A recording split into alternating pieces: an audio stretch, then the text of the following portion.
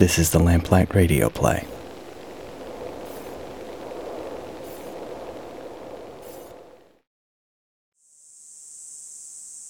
Everyone in my town knew about my father. How 8 years ago he got in a drunken fight, got stabbed in the leg, and shot the other man dead. They also knew how he spent the next 2 years getting drunker and drunker until he drove his truck off the road into a ravine and died. Everyone knew. Everyone. That included the son of the man that my dad killed, the former star of the football team, who had been way too cool for me before all this happened. Brian. Holy crap, Brian. Did you? Oh, yeah. But we never talked about that. How's your back? Totally fine. That was great. Tonight, we were in the Tarnoff's basement. It was empty. The house had been on the market for weeks now. We jimmied open the back door. Now we're laying on the blankets on the floor. A battery-powered lantern in the corner casting shadows that twisted the walls. You see the wet bar over there? Mr. Tarnoff loved it. He'd let us come over here and drink. I wish you'd been there. You'd have loved it. That doesn't sound like my scene. That's what I mean. It wasn't anyone's scene. You'd have cracked up. He'd come down and mix us drinks and have these man-to-man talks with us about when he was young and cool. Mixed drinks in high school? Right? It was always just so awkward. I didn't do that stuff in high school. I know. It still would have been fun to have you there. And speaking of mixed drinks, I brought a treat. I can't. Working at night. Who's gonna know? Oh, I actually gotta go now. It's almost 11. Tomorrow? Sure. Where? Schrader's store, maybe? Ooh, adventurous. I like it. I gotta go. See ya. No one knew that Brian and I were seeing each other. He was 26 and I was 24. But for the past 4 months, we'd been sneaking around like high schoolers after curfew. We had lots of choices. Because every year, more dairy farms went bankrupt. So every month, a few more houses were on the market. I don't think Hey, Wyatt. was lying. Hey, Annalise. I don't think he was lying. And I work the night shift in the bakery. It's me and Wyatt, mixing and decorating while the town sleeps so their cakes and cookies are fresh in the morning. Wyatt is 18 and has been helping me for the past month or so, since he got out of rehab after a heroin overdose, actually. But I like him. He's working on his 90-day chip. This is the nightly phenomenon. The phones are open. Call us with your paranormal experiences, theories, and Are you talking aliens or ghosts? Hi, and you're on They the air. actually just played a recording of Bigfoot's speech. You missed it. Where are you on Bigfoot? Let's I hear believe it. in everything but ghosts. So there's a birthday cake for Mrs. Murphy. I'm getting the French bread started. Thanks. I believe in ghosts. Why? Ghosts make sense. People die and leave things unfinished. Did the half sheets get moved? I don't know. Check the front rack. You ever see your dad after he died? Like in a dream, or waking up to him by your bed or anything like that. What? No. Would you want to? Absolutely. What about you and your mom? Yeah, I saw her once or twice. I guess. What? Okay, Where? that's quite a tale. Thanks. So let me ask Still you looking a for question. those half sheets. Davis. Hey, So right next to you. what's the visibility like? Look at that. Could you see some colors? Like I said, I like him. Hours later, as we're doing the dishes, he says, Hey, when we finish up, you should come by my grandma's house. Why? There's something I want to show you. Only takes 5 minutes.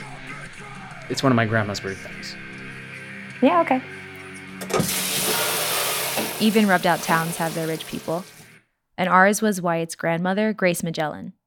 She lived in this enormous brick house that looked right out of the Civil War, but it was the pond out back that really made her famous.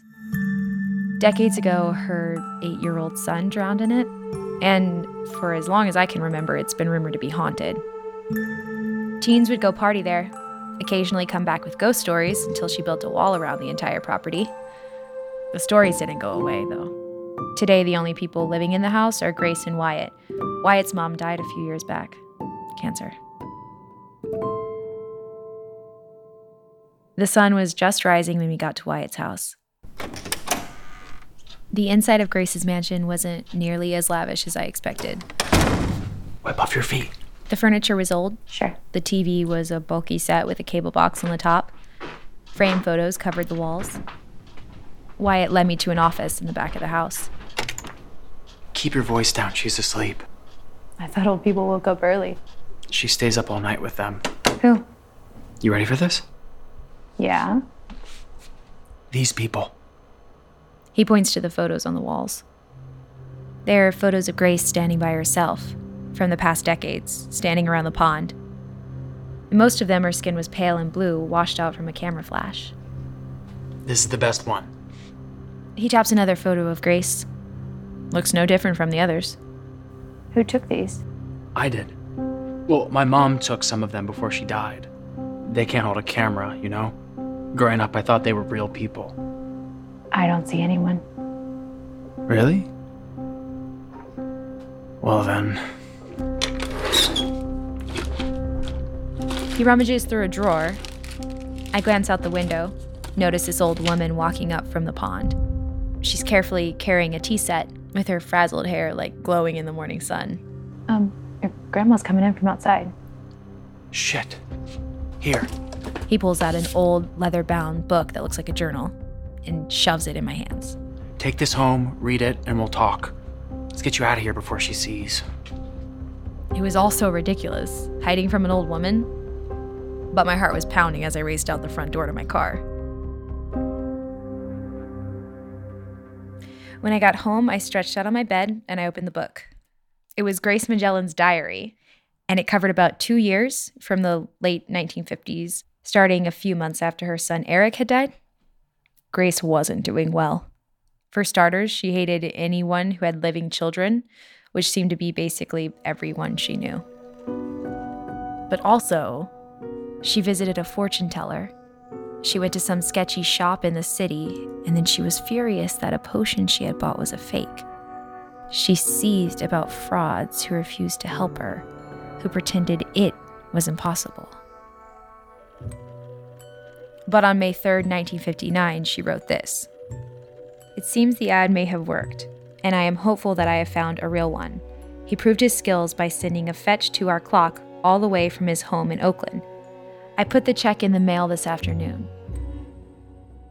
After that, there's no mention of the spell until 11 months later. She writes, the trick from Oakland didn't work. Instead, we have a beautiful girl we named Lisa Michelle, and I'm confident that I will love her very much. The only thing I put together was Lisa Michelle was Wyatt's mom.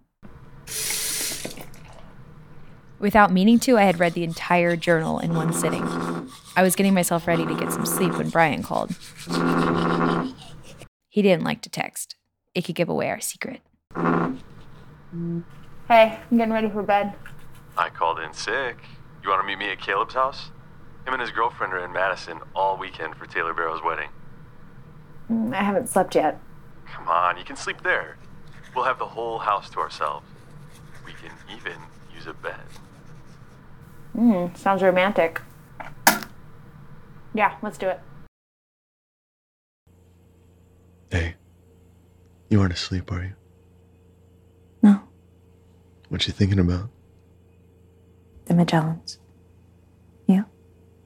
Can't believe Taylor Barrow's getting married. I mean, Taylor Barrow. Why not? All his theater crap in high school, I guess. So? I thought he was gay is all. I mean, who knows? Maybe he is. I don't know if you saw, there was a memorial on Facebook. His brother shot himself last year. That's awful. Yeah. Yeah, some people shouldn't own guns. I need to sleep. Do you think suicide is murder? Why are we talking about guns and murder? I think we should be able to talk about the things that matter. I looked him in the eyes. They looked very blue against the white pillowcase. I never really got to look at his eyes in high school. He's my father, and I still miss him. You miss living with a murderer? I knew you'd do this someday. Hey, I don't blame you. You're not responsible for his crimes, but look what he did to my family. Self-defense isn't a crime. You're right. We shouldn't talk about it. Little late for that. You know, for what it's worth, I consider you and your mom his victims as much as my family. Brian! The next day at work with Wyatt. Here's that book back. Yeah, about that. My grandma's invited you over after work. Why? What'd you tell her? Nothing. I guess she just figured it out. She does that sometimes. Okay. Should I be worried about going over there? No, you'll be fine. You give the book back yourself, though. Right. Grace Magellan was still up, even though it was almost 5 o'clock and still dark. Thank you for coming over. She led me to her formal living room. She brought in some tea and some weird cookies. Wyatt told me about the car wreck. How's your back? It's mostly healed. I still have to be careful, but I think I'll be able to go back to college in the spring. And how's Brian? Good, I guess. I don't see him much. Oh, very good. Before we get to why I asked you here, I understand Wyatt gave you something of mine?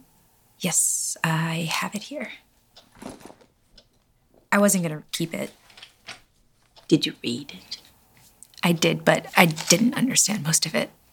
Wyatt never really understood it either. What did you understand? After your son died, you tried to spell to bring him back, but it didn't work. Like I said, I didn't really understand it. Yes, he died when he was 8. He drowned in the pond out back. Sorry to hear that. The spell wasn't to resurrect him, but that I would get pregnant and the baby would be Eric reborn. And shortly after doing it, I got pregnant, but the baby was Lisa, which was also a blessing.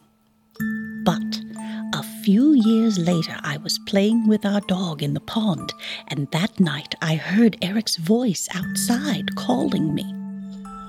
I thought I was hearing things, of course, but after several hours of this, I went outside and I could hear him down by the pond.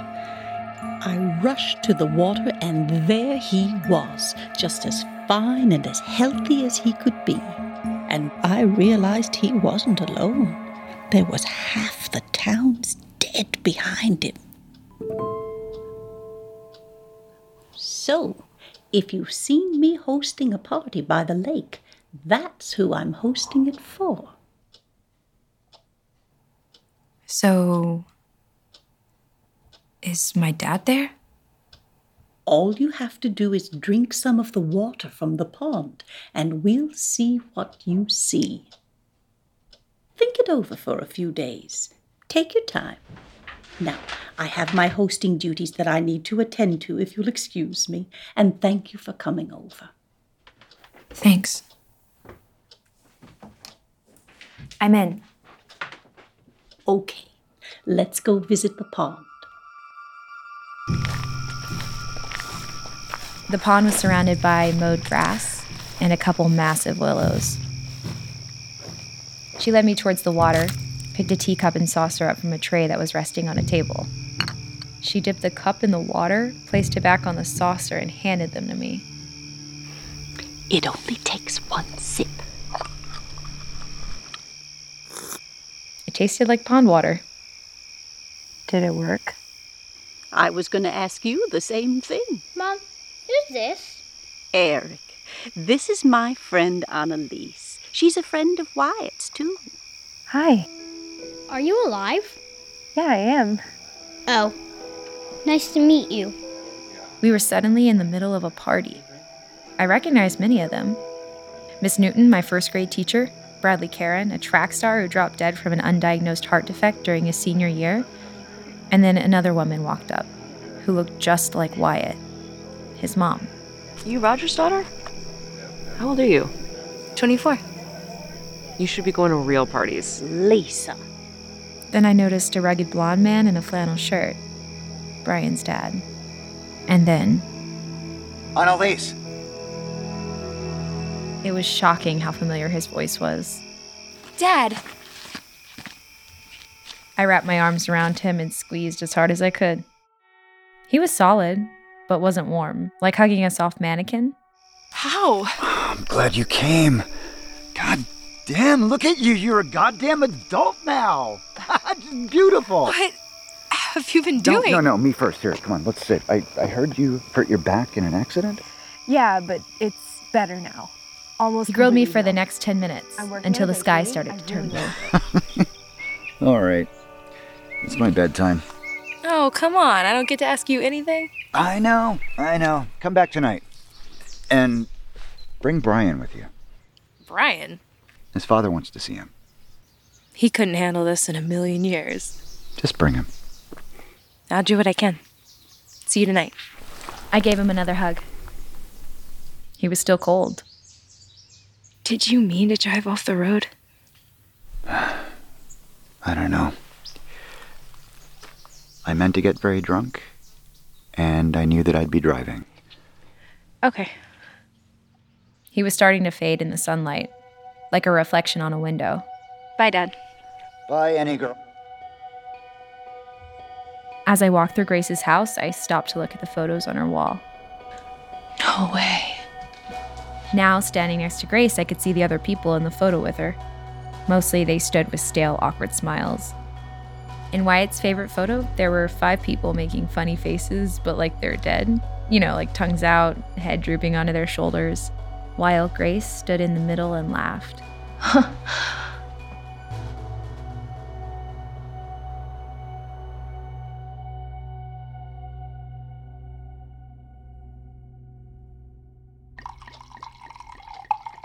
Make sure you try the wine. It's a special blend. Yeah, it's good.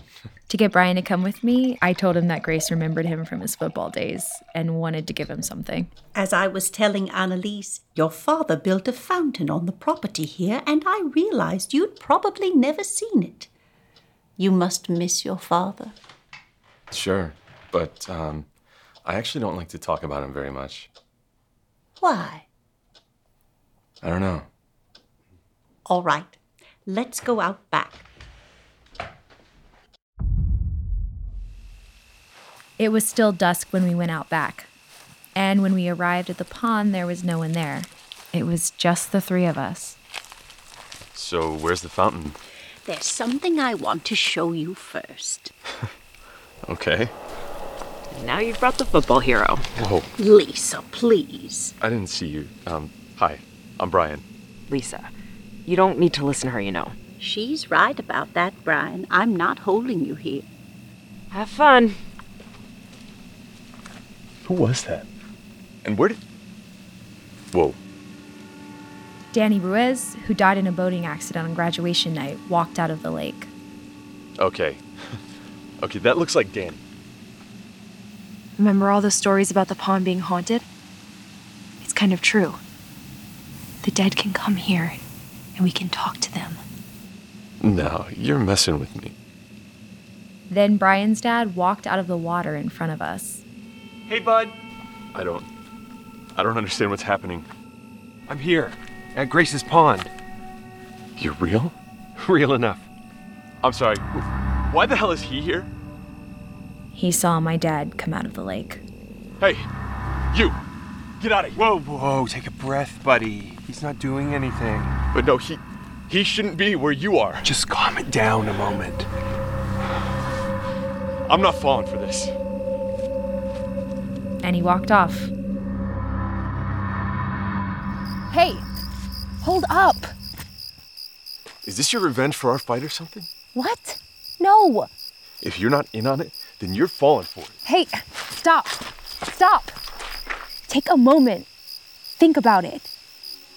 All these people who swore they saw ghosts here? No. Now I know they're fucking with you. I follow Brian's gaze, and I see his dad, standing next to my dad. They have their backs to us, but his dad is obviously upset. They lean their heads together. They don't look like friends. They look married. Fuck all of you! All the ghosts turn to look at us.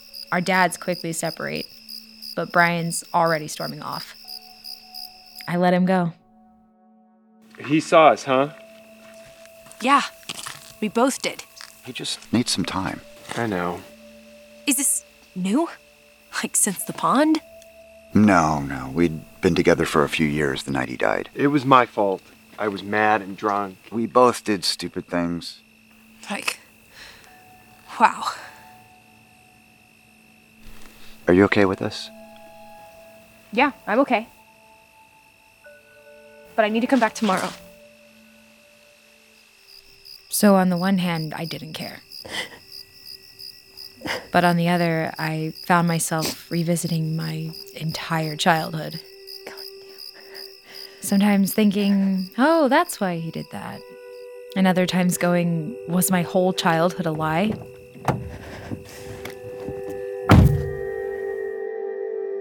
But in the end, it was my dad. I came back the next night, and almost every night that September. Brian did not come back. He broke up with me the next morning, in a text. Just, I can't see you anymore. Before I knew it, it was almost Halloween.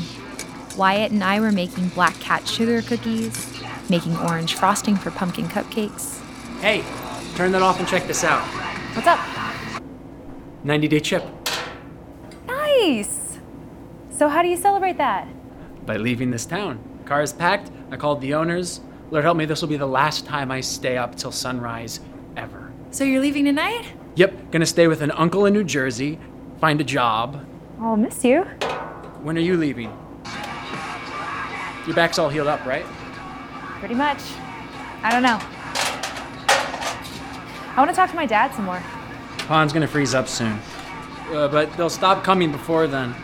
The colder the water gets, the harder it is for them to come through. I noticed it was less crowded. By Thanksgiving, for sure. Well, let's try to get you out early. Hey, congrats. Thanks. After we finished and I said a final goodbye to Wyatt, I went back to the pond. It was brisk. The occasional gust of wind cut through my hoodie. Dad! Are you there? Also, none of the party guests were there. It was just me. Dad? Lisa, Wyatt's mom, walked out of the lake. Hey there. Hi. I hear Wyatt's leaving tomorrow. How's he doing? Yeah, he is. And he's doing well. He didn't tell you? No, he doesn't come here anymore. Oh. I'm sorry. It's all right. He grew up coming by this lake, and then he stopped coming, and it seems like he's doing better. He does miss you. Yeah, I think so too. But it's you guys' turn now. Whew, I used to like this time of year. If you want, I'll tell Wyatt you said goodbye. But she had disappeared. I looked up at the house. Grace was coming with her tea set. A coldness rose up inside me. For a moment, I literally thought I was standing in the water. Dad? Are you coming tonight? Go. Dad, was that you? Go. Dad? Go. You can go. Okay, Dad.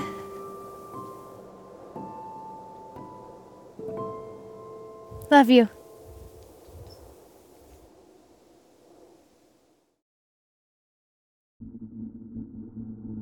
That was Small Town Immortals, based on the story by Valerie Alexander, found in Volume 6, Issue 1. Annalise was Grace Bosley, Brian was Aaron Veach, Wyatt, Austin Heemstra, Grace Magellan, played by Marley Condell, Lisa was Miriam Katz, Annalise's dad, Roger, played by Dean Cameron, Brian's dad, Greg Ivan Smith, the radio caller, Jeffrey Williams.